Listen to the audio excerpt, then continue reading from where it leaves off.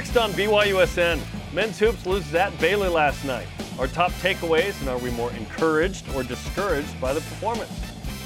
Jonathan Tavernari discusses that and whether his expectations have changed through two Big 12 games. Will this be the day that women's basketball makes history and gets their first Big 12 win against another newcomer at Houston?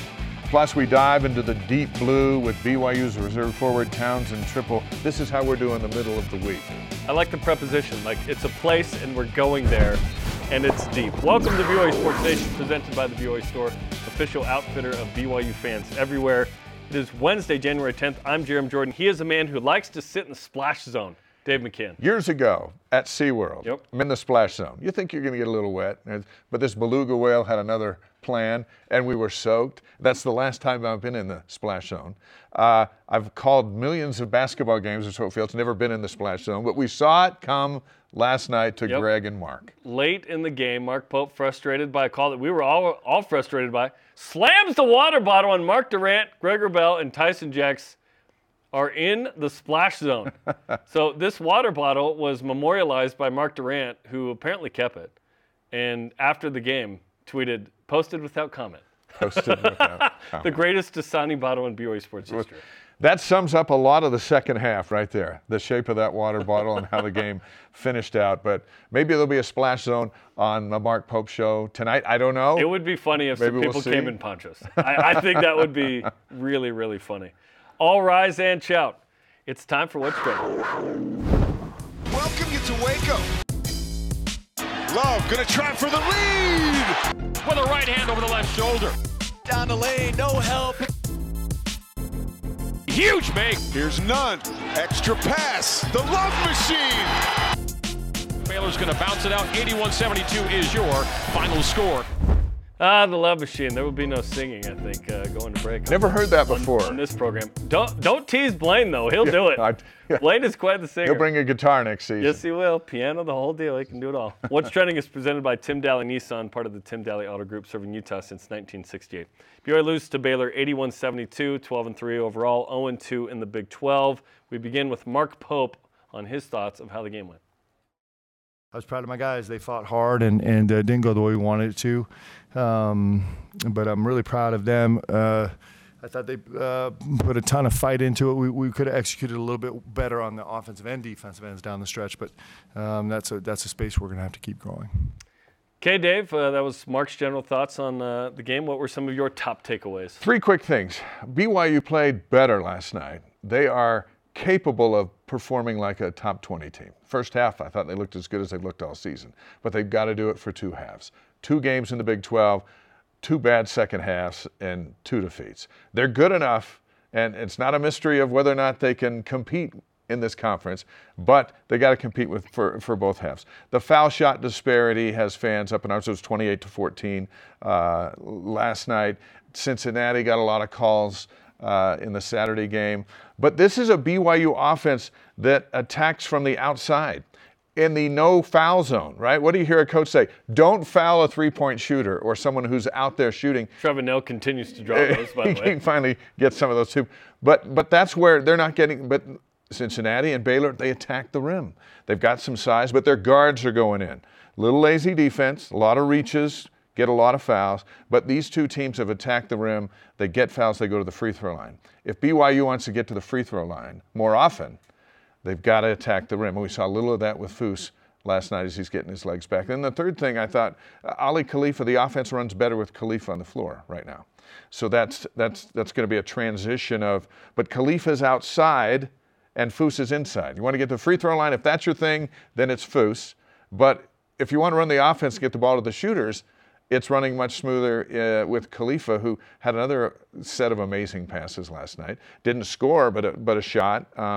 But those are the three things that I'm looking for. Optimistic for sure, but they've got to clean some things up, or this is going to be a rinse and repeat. Yeah, certainly Saturday at UCF, you have to win that game. I don't see a scenario where BYU makes the NCAA tournament and loses at UCF. I just think BYU has to win at UCF. Feels dramatic in Game 3 to say, something like that. But to your point, BYU played much better. We'll get to that in a second. But BYU did not, first off, guard its yard, as it says, well enough. The athleticism and the length of Baylor and teams like Baylor in the Big 12 is the biggest difference between the WCC and the Big 12. There are Jalen Bridges and Jacoby Walter and Nunn and Love. These guys are quick, fast, long, versatile. That gives BYU some trouble. BYU has some of those guys, but the majority of BYU's team is more good team-connected basketball, good shooters, gonna work hard, gonna hustle, gonna run the system, gonna buy in, gonna be a great teammate. That is the majority of what BYU's team is. BYU is not built to get to the free throw line. They are built to get out in transition, play connected, shoot open threes, play solid defense. BYU got beat off the dribble way too much, created 2-on-1s, 3-on-2s, odd man rushes, if you will, to use the hockey phrases. Now BYU's reaching. In football, you hold if you're getting beat off the edge. In basketball, it's the reach. It's those fouls. I do not feel as passionately as the majority of you at home about the officiating last night. I feel like BYU didn't defend well enough. If you don't want a speeding ticket, don't speed. And BYU sped a lot in this game, if you will. The free throws really hurt, though. Like, that is the biggest difference in the game. Turnovers also, 14 from BYU. That is a thing you can control completely. Whether I give you the basketball or not is up to me, Dave. That's 32 in 2 Big 12 games. That's a huge number. 18 points off turnovers for Baylor. They were plus 14 there. Better three-point shooting was nice. Trevenell, 3 of 5. Spencer Johnson, 3 of 6. Everybody else, 3 of 13. BYU got way more twos in this game. Remember, they only made 8 twos on Saturday. Made 17. Had 34 of the points come from there. Got to the line. In the first half, BYU was 7 of 7, and it was like, okay, that's good enough. You know, the percentage obviously perfect. Didn't shoot a free throw until Trevenell got fouled on that three-pointer with like 5:45 to go or something like that. And then another takeaway, that camera angle, man. It was steep, bro. It's almost like they designed this brand new building and people forgot to call the TV guys. Like the top of the lower bowl is where you should put your camera. Yeah. Like Marriott Center kind of has a high one, but it's not as high as that. No. Like, okay then. So those are some of the top takeaways. Like we mentioned with free throw shooting, that was tough. So as you mentioned, 21 of 28 for Baylor. 11 of 14 for BYU. Which is better than the 5 of 10 BYU shot against Cincinnati. Yes, the free throw line hasn't been their friend. And those 3 misses were kind of in the last 5 minutes, so they felt exaggerated, right? Yeah, sure. In that. But here's Mark Pope on the free throw disparity. Well, I'd love to give you the answer. I really think, but I won't. It's our job right now is to really break into that and see how we could have done this better and kept them off the free throw line. So. There's a ton of effort and a ton of energy on the floor, and our guys are playing really tough and really hard. And we just have to, what we're going to do is we're going to really, really dig into the film and really, really and try and find the avenue of how we can, pacify the whistle a little bit. So there's a certain amount of frustration, obviously, there from Mark Pope, which, by the way, obviously the water bottle moment expresses, in that moment, it felt like there was either a travel or a jump ball that needed to be called, but it was a foul, and that was it was 75-70. There's under a minute to go. Now it's a technical with 2 free throws. Game kind of ends in that moment. But that was a frustrating moment for Mark Pope, for the players, for a lot of people. What I wish Mark would have said would have been what he said in 2019 after BYU lost at Utah, which sounded like this. Officials were amazing. That's probably the best crew that's ever set foot on the planet. And I'll tell you this, a really brave and courageous crew. I mean, that crew, I would take them every single game. They're amazing. See, that's I wish you would have said that, but yeah, that was the sarcasm sarcastic. was fantastic. What I would have wished for is if you're going to get a tee, get it earlier and get the officials' attention. It's usually why coaches do it. Maybe during that or time. Or your team's attention, something. First 7 minutes of the second half, BYU commits 7 fouls. Baylor's in the bonus at 13. Get your tee right then. They're in the double bonus at 6 minutes. Okay, yeah, that makes sense. I don't know if you need to smash a water bottle, but you can find other ways to get a technical foul. Although, don't we wish we kind of had Dave Rose's jacket from when he threw it against Gonzaga? That's still the fastest jacket removal in the history of mankind. Mr. Mack has never seen the likes of a jacket removal like that. That water bottle, yeah, I hope Mark Durant kept that thing and brought it back because that's something. So yeah, were you more encouraged or discouraged after watching the whole game? Okay, once upon a time, my wife and I had a dog, and we at like 11 p.m. at night, she was like, I don't think we should have the dog anymore. And I said, you know when's not to discuss this? Right now. We're both tired. We're both upset.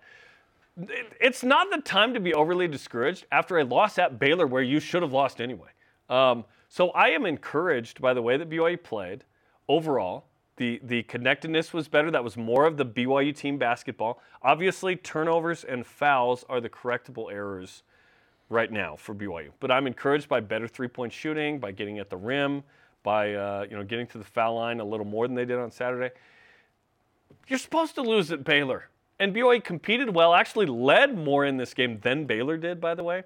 And so, yes, you're like, a few things here and there, and maybe BYU wins this game, and maybe they're doing what we talked about yesterday, which is making up for the Cincinnati loss. But now is not the time to be overly discouraged about BYU basketball. You just played at Baylor, where they're 63-6 in their last 69 home games. You know, if BYU loses to UCF on Saturday afternoon, now it's time to really be discouraged. I believe BYU goes in and wins that game, and then you have Iowa State coming in Tuesday, by the way. I think just beat the only unbeaten team left in Houston in the country. Yeah, it's going to be something. I think the frustration comes from BYU could have won that game last night, and for the most part should have won that game last night. And the Cincinnati game, Cincinnati wasn't a better team. They just turned the script in the second half, and BYU couldn't hit a shot. And so in that moment, they were the better team, I should say. But Cincinnati was a winnable game. There weren't any players out there that you thought, they are just so much better than BYU's. And so 0-2 in 2 games, you had a really good chance to win, even though one game was like, hey, you shouldn't have done that. You shouldn't have had a chance. But you did. I think that's where the frustration is. Just like in football, at 5-2, hey, it's not just going bowling. We're going to go to a decent bowl. That's where our mind goes. And these 2 games, how we feel after Iowa State and Texas and Houston come to Provo, we'll judge those feelings in a week or 2 when they get here. But these first 2 games, BYU could just as easily be 2-0 and still the talk of the country, and instead they're 0-2 and looking to get some oxygen in Orlando on Saturday and go as far away from here as they're going to go and get a road win.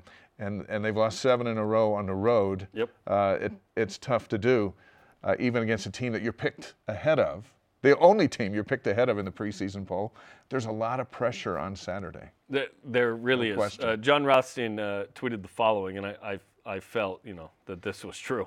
Every Big 12 game feels like an NCAA tournament game. There was an intensity to that was really good. Watching Iowa State and Houston last night, watching Cincinnati lead late in the game against Texas, and then Texas makes a basket with 6 seconds left in that game to win.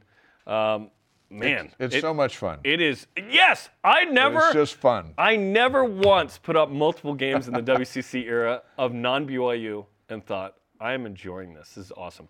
So it's going to be tough. To your point, look down the road for BYU. So it's UCF Saturday. You have to win that game. 75% chance by Ken Palm, by the way. Iowa State at home. Looks even tougher than you thought before. Texas Tech looks really good right now. And they're at Lubbock for that. That one's hard. And then Houston comes in, who was the last undefeated team in the country until last night. Texas comes in, who escaped in Cincinnati, as mentioned. At West Virginia, as of now, that's a quad 3. The home game with West Virginia will be. It's quad 2 on the road. At Oklahoma, who looks good. Kansas State at home. There's certain, right now, UCF twice, West Virginia 3, Oklahoma State 4, Kansas State you're hoping to get 1 or both 5, let's say, and then Oklahoma State maybe at home 7. You've got to get at least that to feel like you've got a shot at 19 wins going into Kansas City, maybe get a win there 20. You're in the tournament at that point. I feel like if BYU gets to 18, 19 wins, we're feeling pretty good, but a little nervous on the bubble-ish. If you get to 20, you're going to be in. So where are those wins going to come? The next one's got to be Saturday. The first one's got to be Saturday. If it's not Saturday, and you just looked at those teams, BYU could be playing better, even their best basketball, and lose the first 9 games in the conference. maybe even 10 if you count Kansas State before UCF comes to Provo. At that point, you probably aren't making the tournament. And you're thinking, you're not going to go 6. There's no way they're going to do that. But then you break down each individual matchup and you go, yeah, that's possible. No auto wins. 0-9 possible, not likely. But it starts Saturday. You've got to win Saturday. Yeah. Mark Pope was asked in the postgame if he felt like there would be any regression in the Big 12. Here's what he said. And for sure, the level of competition there's going to be a little bit of regression. For the next 18 games, we're playing top 25 teams, right? So it's more of a even playing field. And it's only our second game on the road, so there's some space in there. So that's going to be something that we're going to grow into, that we're really excited about growing into. It's one of the beautiful things about being in this league as our first year, is we get to kind of figure this out and grow into this, and we will. I got guys that are really devoted and dedicated and together, and so we'll keep growing into it. The question isn't whether it's going to be tougher. We know it's going to be tougher. Right. Can BYU handle it? I believe they will be able to. What that looks like, hopefully, is at least 7-11 in the league. I think our expectations have adjusted just a little bit, seeing the first 2 games. But again, I need to see 9 games in league to really know what BYU is in this league. Yeah. And then hopefully in the back 9, we have a better understanding of what BYU is and what to expect. The 2 first halves in the Big 12, BYU's looked like a contender. Yeah. The second halves of those 2 games, BYU looks like the new kid in town. -15 and -18. 18 and 15 in those 2 gagames. Yeah. That's tough. Only 2 games they've been out-rebounded the entire season. Well, BYU won the rebounding battle last night. Oh, they did? They did. Do that? That didn't. So yesterday I said, hey, you look at rebounding, I can tell you what happens in the game. That didn't end up being as big a deal. It was actually turnovers and fouls, which led to free throws. Our question of the day is this. Were you more encouraged or discouraged by BYU's loss to Baylor last night? Weigh in on X, Facebook, and Instagram. At TrueBlue BYU 1984. That is the most True Blue blue-goggled handle of all time, is it not?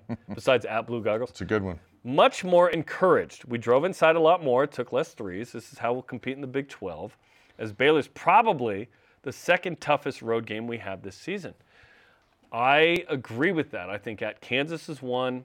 You don't go to Houston, otherwise that might be the second toughest as a quality team. But Texas Baylor, Tech's going to be tough. Texas, it's going to be tough. There's no easy, like UCF and West Virginia and Oklahoma State. We don't even know why easiest. UCF seems like it's going to be easier. We don't even know. They're 9-4. Yeah. There's only 3 teams that have 4 or more losses in the league right now, by the way.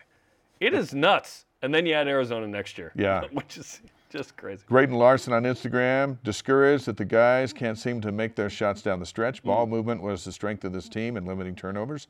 The last 2 games reversed this trend, and unforced errors were rampant. Part of the deal of playing better competition, who are longer, more athletic, a little faster. No Pacific Pepperdine sitting there for BYU. So we knew this would happen, but BYU competed better last night at Baylor, not expected to win. Go beat UCF, and then if BYU can beat Iowa State at home, 2-2, through 4, and we're going, okay, that's probably what we thought would happen anyway. So let's figure it out. Maybe 3-1. Best win of the season so far, San Diego State. Clearly. Where they played 2 good halves. Yes. And won. And they were figured out in the final 20.20. A good team. Yep. Tonight, BYU Basketball with Mark Pope is on the BYU TV app, 8:30 Eastern Time. The coach and Ali Khalifa will join Greg Wrubell. Only first play we've heard from since the Cincinnati loss, so we'll be eager to get his take on life in the Big 12. They'll size up last night and look ahead to Saturday at UCF. He doesn't come in through the front door. He'll pass you the ball in the back door. That's what he does. Jonathan Tavernari on BYU's loss at Baylor coming up after the break. Have his expectations changed? What has he learned about Big 12 basketball? This is BYU Sports Nation. BYU Sports Nation is sponsored by the Tim Daly Auto Group, serving Utah since 1968. The Cougars keep on rolling. Throws it down. Driving lane, Richie Saunders. Khalifa. Robinson. Hammers it home on the alley-oop. Now. Johnson will take it down the lane. Good, Spencer Johnson. Welcome back to BYU Sports Nation, coming off of a loss at Baylor for the BYU men's basketball team. Jarom Jordan alongside Dave McCann. To break it down, we've already shared our opinions. Let's get the thoughts of Jonathan Tavernari, one of the BYU legends on BYU Sports Nation. JT, welcome back to the program, man. Appreciate you guys having me. Dave, great to see you again. JJ, my guy. Let's go. Great to be with you guys. Vamos lá. Okay, BYU at Baylor. We knew this would be one of the tougher games that BYU played. Cougars were up 7 at the break. They get outscored by 15 in the second half, and they end up losing this one. What were some of your top takeaways from BYU's second loss in Big 12 play?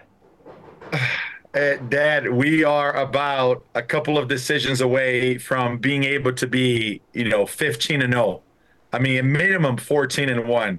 The way we played in the first half was incredible. Have that momentum. And then I think in the second half, things just didn't go our way, right? Water bottles were pushed against the table. Frustrations let us get the best of us. But I think that basketball is a chess game. And the more you get to a place that you are able to understand the mistakes you make and not repeat them, right? Dave Rose used to say, let's not make the same mistake twice. Let's make sure that we have different mistakes done. And I think BYU is learning that, right? Played Travin the way that he should have played. They played Jackson, who played much better. Ali was a factor. But I think that, maybe Foose is not almost there yet. But I was excited. I thought defensively, when you gave up 40 points, the problem is the second half you gave up about 50 points, which is tough. But if you can figure out a way to keep it at under 40 in 35, which is what they did in the first half, I think the problem is towards the end of the game, turnovers came in and kind of haunted them a little bit again, right? And then shots are not falling, and then Baylor is at home, but to be able to get the game away that they were, for the first 30 minutes, I think it was a great thing. And then afterwards, it just kind of got out of hand, right? I like what golf analyst Ken Venturi said one time. He said, never follow a bad shot with another bad shot, which is advice for all walks of life. And you touched on it a moment ago. I never took that advice, by the way, Dave, as you know better than I do. So, well, there's another shot, the third shot, which is Saturday with Central Florida. Does it feel like it's a must-win coming off these last two, or did you see enough good in last night's game to sense that the team is going to get this thing figured out? It's something that Jarom and I talked about this a couple of weeks ago when I was at the pregame show. Jarom made a prediction at the beginning of the season that I absolutely loved, and I kind of built on that, which is if they were to win 12, 10 or 11 non-conference games, they could give themselves a shot to go to the NCAA tournament. If they won 6 or 7 regular season games on the conference. I think Spencer Linton's prediction is that they're going to go 9-9. Is it far-fetched to say they're going to go 9-9? I feel like against Central Florida is a game that they can steal, that maybe it's a game on the road that you weren't expecting to win, but you're able to do things to win that game, right? Because you look at the way that we lost to Cincinnati and the way we lost to Baylor. Maybe the Baylor game got a little bit away from us, but the Cincinnati game didn't. I mean, I don't feel like Cincinnati won that game. I feel like we lost that game. And I think those are two different things. And so as you go to UCF, it's not supposed to be one of the powerhouses. They're not on the top tier of the Big 12. You go there and you win that game, I think your morale go through the roof. Because I don't think you're far away from making – you say one bad shot, Dave, 2 bad shots, 3 bad shots. I mean, you don't win and lose a game in one single shot at the final shot. You do it throughout the game, right? And so if they can fix maybe just, 5 details, I think they're right there. I think right now Dallin is being asked a little bit too much to handle the ball. And maybe towards the end of the game, he's a little bit worn out. So different things like they did last night with Jackson, kind of handling ball handle duties for a little bit. It was great. I really, really hope we can get Foose back because the way that him and Atiki can attack internally, right to start the second half, one of the things that came to me was Foose came into the post, Atiki came into, Ali came into the post. They almost went to double him because they are so big and good.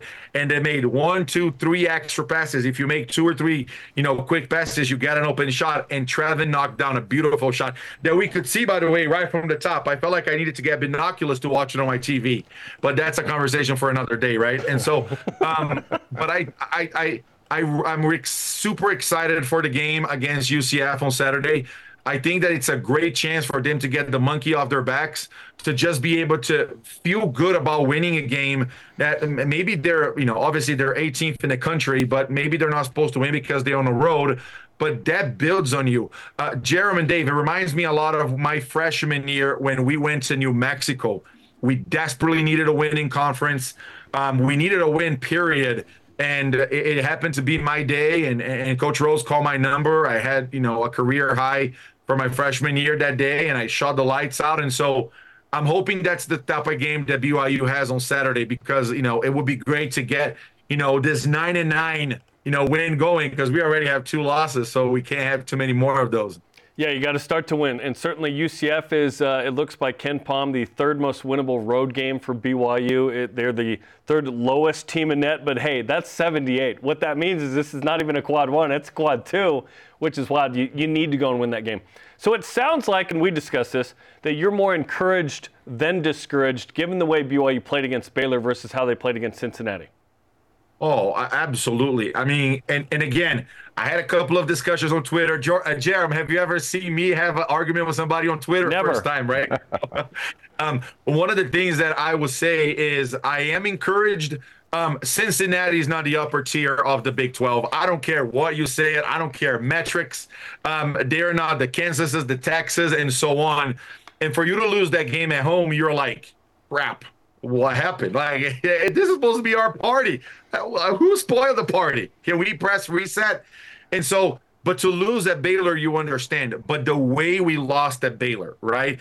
I understand it. And look, I'm of the firm believer that referees make mistakes, just like players miss shots, and just like coaches, don't necessarily put players back in when they need, right? And so I get it, but referees aren't held, unfortunately, to a standard that they should. Because when you make questionable calls the way you did and the way they do, somebody needs to say something, right? But that's, again, another conversation for another time. But it encouraged me, especially the first half. The way BYU played in the first half against Baylor, I think they would have given Kansas a fit. Jackson was attacking. Richie was running the floor. Dallin was making passes. Ali was swinging around. Trevin was knocking down shots. Foose was active. I mean, my goodness, I just pretty much listed all of the guys that are major rotation players, and they all contributed on a very, really great way to build that 6-point lead. And so to be able to see that, if they can figure out a way, and right, if it was great, we all would quit this media thing and businesses and so on, and we would bottle this and sell it and become gazillionaires. If they could bottle the way that they played in the first half and get as close to it defensively, first of all, but obviously offensively, because that's how you win games, I think that BYU, definitely 7-8 wins are not far-fetched still. JT, this is an offense that doesn't get to the free throw line very often. They haven't all season. Certainly haven't as much as their opponents in these first 2 Big 12 games.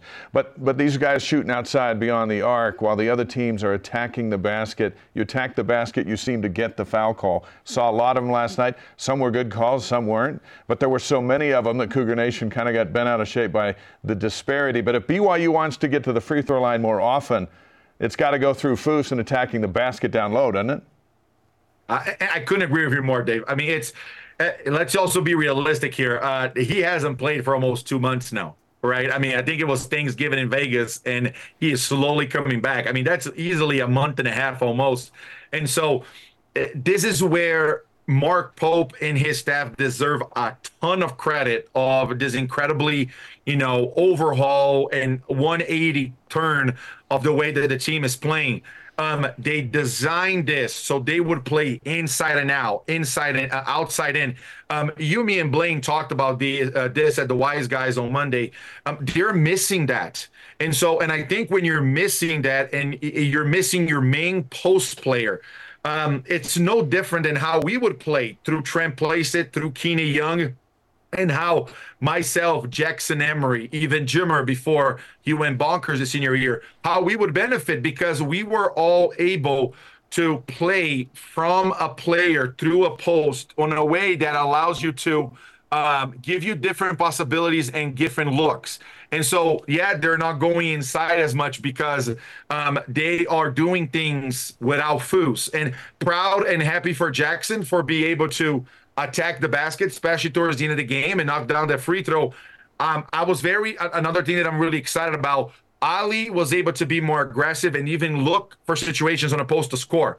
They had to come and double him because he was so close to the basket. And so I think he did amazing things. I'm very, I'm encouraged by what I saw. But Jaron, to your point of earlier, it's time to get that win so, we can build the momentum and say, hey, this is working.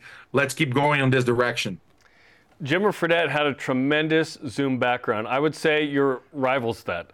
It's pretty good. Is that pink shoe from the 2010 Utah game, by the way?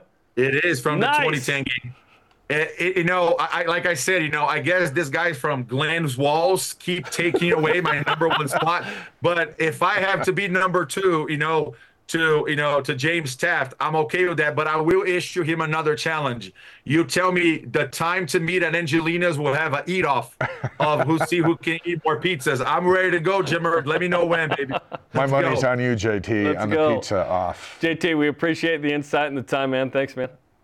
Thanks for having me, and always and forever, fellas, go Cougs. Great go Cougs. Stuff. Jonathan Tavernari on BYU Sports Nation. When he was in the zone, and then when Jimmer was in the zone, and now we've seen Trevor Nell get in the zone. Eating or shooting? Shooting. Yeah. There are two zones. Gotcha.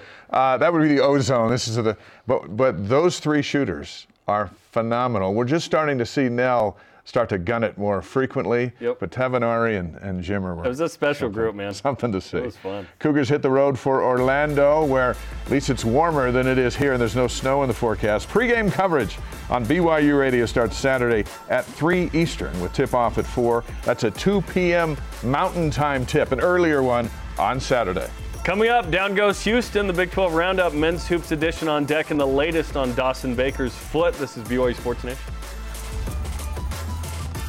BYU Sports Nation is presented by The BYU Store, official outfitter of BYU fans everywhere.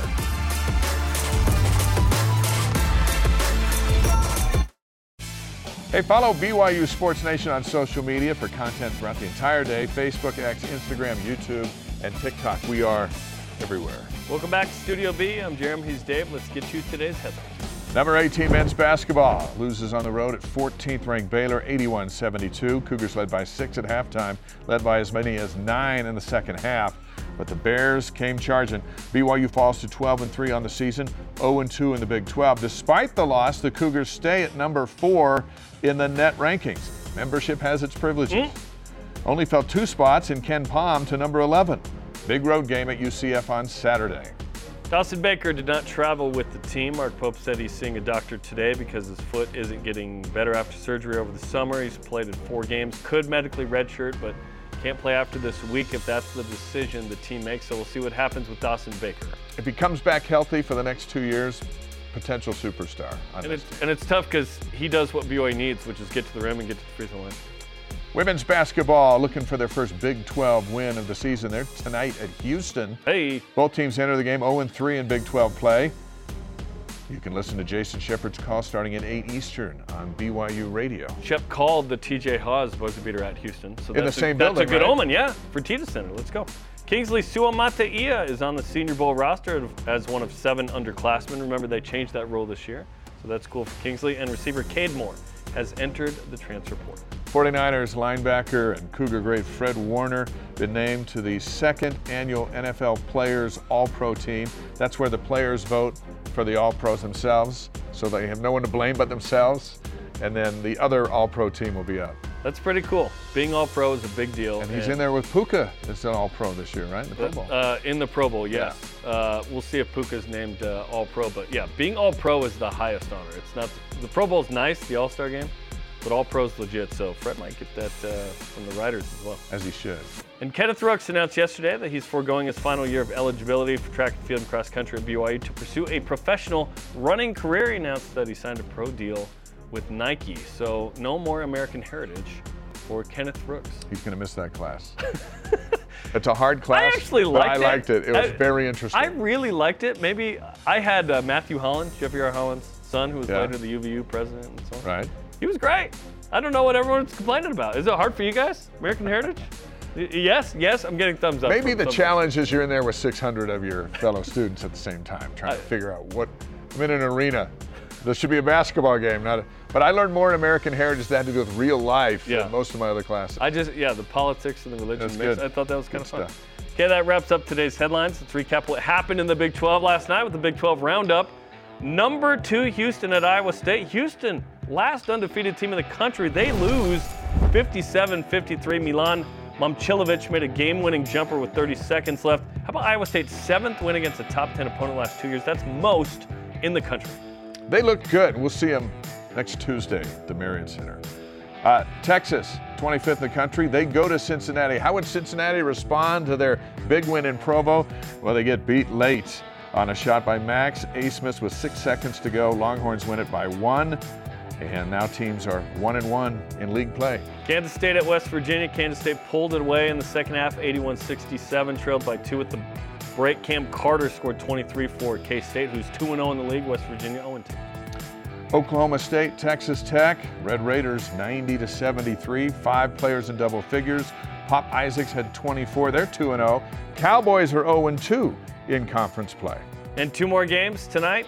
Number 3, Kansas at UCF, BYU's next opponent. Kansas coming off a 2-point win against TCU on Saturday. Controversial finish there with a flagrant foul call and then a late bucket by Hunter Dickinson. Kansas a 7-point favorite according to Ken Palm.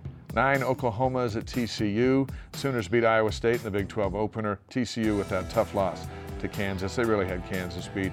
They're a 1-point favorite according to Ken Palm, those Horned Frogs. And so another night of battles in the Big 12. On a Wednesday. I think BYU is one Wednesday game late in the year, and that's it. It's mostly Saturday, Tuesday. I like Saturday, Tuesday. I'm cool with it. Yeah. Tuesdays used to be the slow down this show. Now they're not. We have games. Everything's hopping. That wraps up the Big 12 roundup. We'll bring our lassos next time. Let's whip it. Google Whip Round is presented by Maersk, your e-commerce logistics shipping partner. How big of a loss would it be if Dawson Baker is gone for the season with that medical red shirt? We haven't seen full Dawson Baker, but I'm telling you, the dude gets to the free throw line and gets to the rim, which BYU could really use right now. JT mentioned Dallin Hall's being asked to do a lot right now. Dawson Baker would have helped that.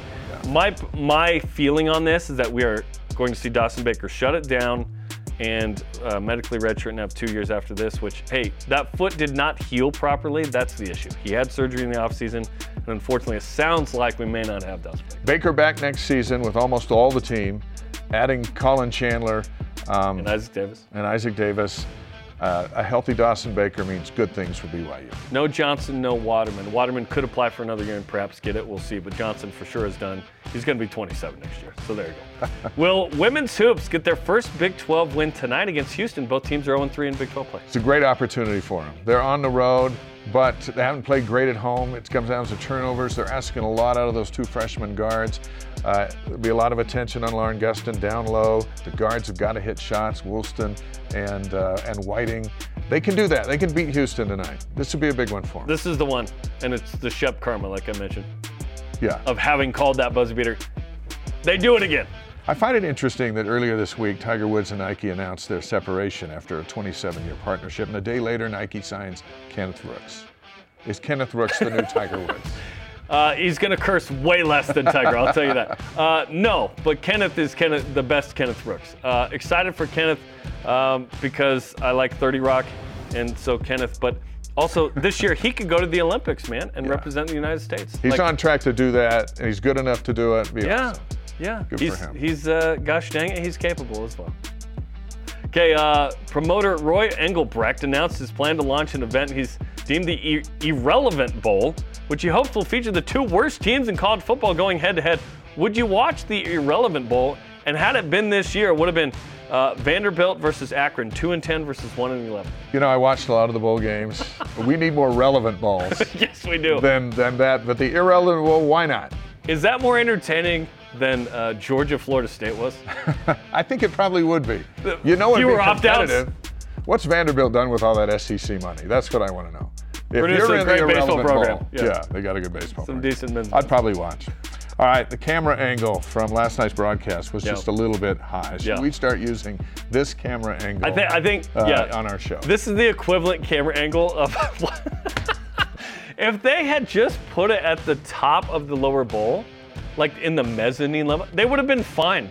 But yeah, this is ridiculous. No. Welcome to Waco, right here. $212 million bucks. Here's your TV camera angle. It's probably a nice arena, which, by the way, a couple of BYU fans that went said it was fantastic. It looked good. It just looked different, and the camera angles were not good. This just in. Those who are watching on TV are more than they in the stadium. You have to think about them, too. All right, let's bring you back. Back from Texas. Deep Blue Podcast with Jason Shepard features BYU men's volleyball outside hitter Mixed Ramanas. Ramanas. We talk about his Latvian heritage, getting invited to play for the Latvian national team, how he found BYU through divine guidance, and much more. It's a great Deep Blue podcast, and you can find it wherever you find your podcasts. I checked it out. I really liked it. It's a good episode. Good. Okay, coming up, the story of Townsend Tripple in a brand new Deep Blue. This is BYU Sports Nation. This portion of BYU Sports Nation is presented by Maersk, your e-commerce logistics shipping partner. Welcome back to BYU Sports Nation live from Studio B. The camera angle's back on the right level here. Everything's good. Let's go. Love the Deep Blue features that we have on the program. And today we feature Townsend Tripple, whose faith and family have allowed him to grow up in all the places that he grew up. His decision to not play on Sundays led him on a path here to BYU, where he's making a positive impact on his teammates and coaches. This is Deep Blue. We built a house in North Carolina, and there was a lot of storms that would hit North Carolina, hurricanes. And Wendy and I said that our kids are going to be part of that building process. So we had the kids dig the foundations and the footings underneath their bedrooms. And then we built the house on top of those. And it was very purposeful in that if a storm came, they knew that they had been through that tough part, but yet that had made the house stronger and it made them stronger, and they could handle that storm better. I can't say 2 words about Townsend without talking about his family, because he won't say 2 words about Townsend before he talks about his mom and his dad and the life that they've given. His dad is an Air Force pilot. Because of his job, we moved around quite a bit. And in regards to sports, when it came to us moving, that meant I was on a bunch of different sports teams. He would have to reintroduce himself to a whole new group of people, teams, classrooms, all of that every time we moved. And I'm sure that was hard for him. It forced me to kind of connect with a bunch of different people. I would be on a team for a year or two, and then I'd be relocated to another state and have to start over again. And so that meant I had a lot of clean slates, but it also meant that I didn't have an established kind of support group. And because of that, it also made me really close with my family, because they were my constant support and my #1 fans from day one. And it's just second nature to him now, where he just rolls in and says, this is what I've got and this is where I need to go, and he does it. I had heard about this kid that had moved in. My first impression of Townsend is just a goofy, long kid standing on the court. He literally stole a half-court pass and went down and just tomahawk dunked it on a guy. And then they tried to inbounds the pass. He caught that pass too in the corner, turned around, nailed a 3 from the corner, and just jogged back. And I was like, this kid's like, 15 years old at the time. And I thought, oh, that kid's going to be good. But of course, in the competitive nature of sports, there's always going to be people that are trying to put you down. There was a guy that when I was training in Townsend, this guy would come over every time we were down there training, and he said, James, this guy will never play Division I. This guy will never play Division I. And I'm sitting right there, and he just addresses that, and he tells me that. I kind of think, well, okay, like, I appreciate you telling me that, because now it gives me a little bit of that fire, but that's not my sole drive, because I know my worth. I know I'm going to put in the hard work. Get up early in the morning to go practice, to stay late after practices, to do whatever he needed to do to prove that that one guy didn't know what he was talking about. He was a big-time basketball player. Like, his sophomore, junior, senior year was putting up big-time numbers and was getting recruited. And he has such devotion for his faith. And one of the tenets of his faith is that he doesn't, he keeps the Sabbath day holy. And for him, that meant not playing basketball on Sundays. It was definitely a time for me to develop that testimony and that faith, just trusting that he would bless me, whether that meant it was in basketball, whether that meant I would be healthy, whether that meant I wouldn't see those blessings until the next life. I'm gonna keep training, my heart out and still play Friday and Saturday, but I just won't compete on Sundays. And so a lot of the club teams didn't like that. They wanted me to play on their teams, but they wanted me to play on Sundays if I was gonna be on their A team, because again, the Sundays were the championship games, and they didn't think it was fair for me to come in and play, and then on the championship games, the championship days, leave. Eventually, the concept, as the kids got better and better, and there were more of a group that didn't want to play on Sundays, we eventually just decided, what if we just created a team that didn't play on Sundays and use that as our recruiting tool?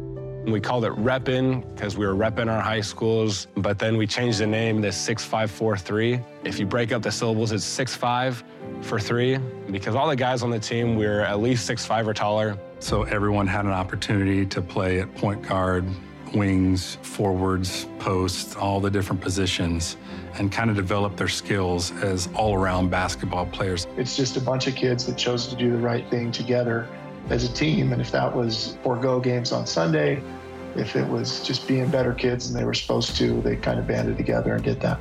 But as often goes, you make choices like that. It's a faith choice, and every faith choice has consequences, good and bad, and there were some good consequences that came out of this one. He kept at it, and he was at the right place at the right time when he had a great game, and Coach Pope was in the stands. He has unbelievable belief in himself because he knows who he is, and he's okay with being who he is right now because he has a clear vision of who he's going to become. He's a very growth mindset young man, and that is why he is so special. Where you're like, yep, this young man is built different. He understands sacrifice and something bigger than himself and living to a standard, the 3 things we care about in this program. And when we see kids like that, we believe that they can become anything. And certainly he's proving that to be the case. In my time in sports, Nike had just come out with this phrase, just do it. We always had this friction a little bit with just do it being a one-time thing. And so we modified the phrase to keep doing. Don't just do it once or twice, but keep doing it. So keep doing, Townsend. Deep Blue with Townsend Tripple. He's a guy that comes in off the bench at the end of games, BYU's winning big, and has an impact. And in practice, he's part of that practice squad that gets these guys ready. And cool to see his story, man. The backgrounds that build these kids are so fascinating, and love to see them. Great story. Tonight, women's basketball, I'm going to try to come up with their own story, looking for their first win in the Big 12. Taking on Houston on the road, Jason Shepard with the call, 8 o'clock Eastern on BYU Radio. Were you more encouraged or discouraged from BYU's loss to Baylor last night? We'll hear from more of you after the break. This is BYU Sports Nation. BYU Sports Nation is presented by the BYU Store, official outfitter of BYU fans everywhere. Is this, were you more encouraged or discouraged by BYU's loss to Baylor last night? Our elite voice of the day is presented by PAX Healthcare Elevated at Playoff Bogey on X. Encouraged, BYU didn't look like they could run any offense versus Cincinnati. The way BYU went toe-to-toe with one of the best teams in the Big 12 for most of this game showed BYU can compete in this conference, pick up the pieces, and win versus UCF. It's a long season. Yeah, there's still 16 Big 12 games left. Right. And again, if you can win 7 of these, coupled with the 12 non-conference wins, 19 wins, I believe that BYU will be in at that point. Go get one Saturday and relax a little bit. Come home to a full Marriott Center on Tuesday, take on Iowa State. You take down Iowa State, then all is forgiven in the college basketball world because they just took down number 2 Houston. You're 2-2. And you're feeling so much different than today. Yep, That's the beauty of this season. They keep playing games. Today's Rise and Shout Out is presented by Mountain America, the official credit union of BYU Athletics. Rise and Shout Out to the water bottle, who sacrificed itself. The ultimate sacrifice. Yeah, Mark Durant tweeting, posted without comment. Mark Pope upset during the game. Hey, we were all upset. We just express it in different ways, right? And Mark Durant and Greg Wrubell and Tyson Jex getting a little splash there. Yeah. Pope show tonight. We'll see what he has to say. All right, thanks to today's guest, Jonathan Tavernari. Conversation continues 24/7, Instagram, Facebook. This and all our shows are on demand at BYUSN.com. Sorry to Dennis Pitta, we ran out of time for Dave. I'm Jarom. Shout out to Archie Rose. Check out Women's Hoops at Houston tonight, 8 Eastern on BYU Radio. Go Cougs!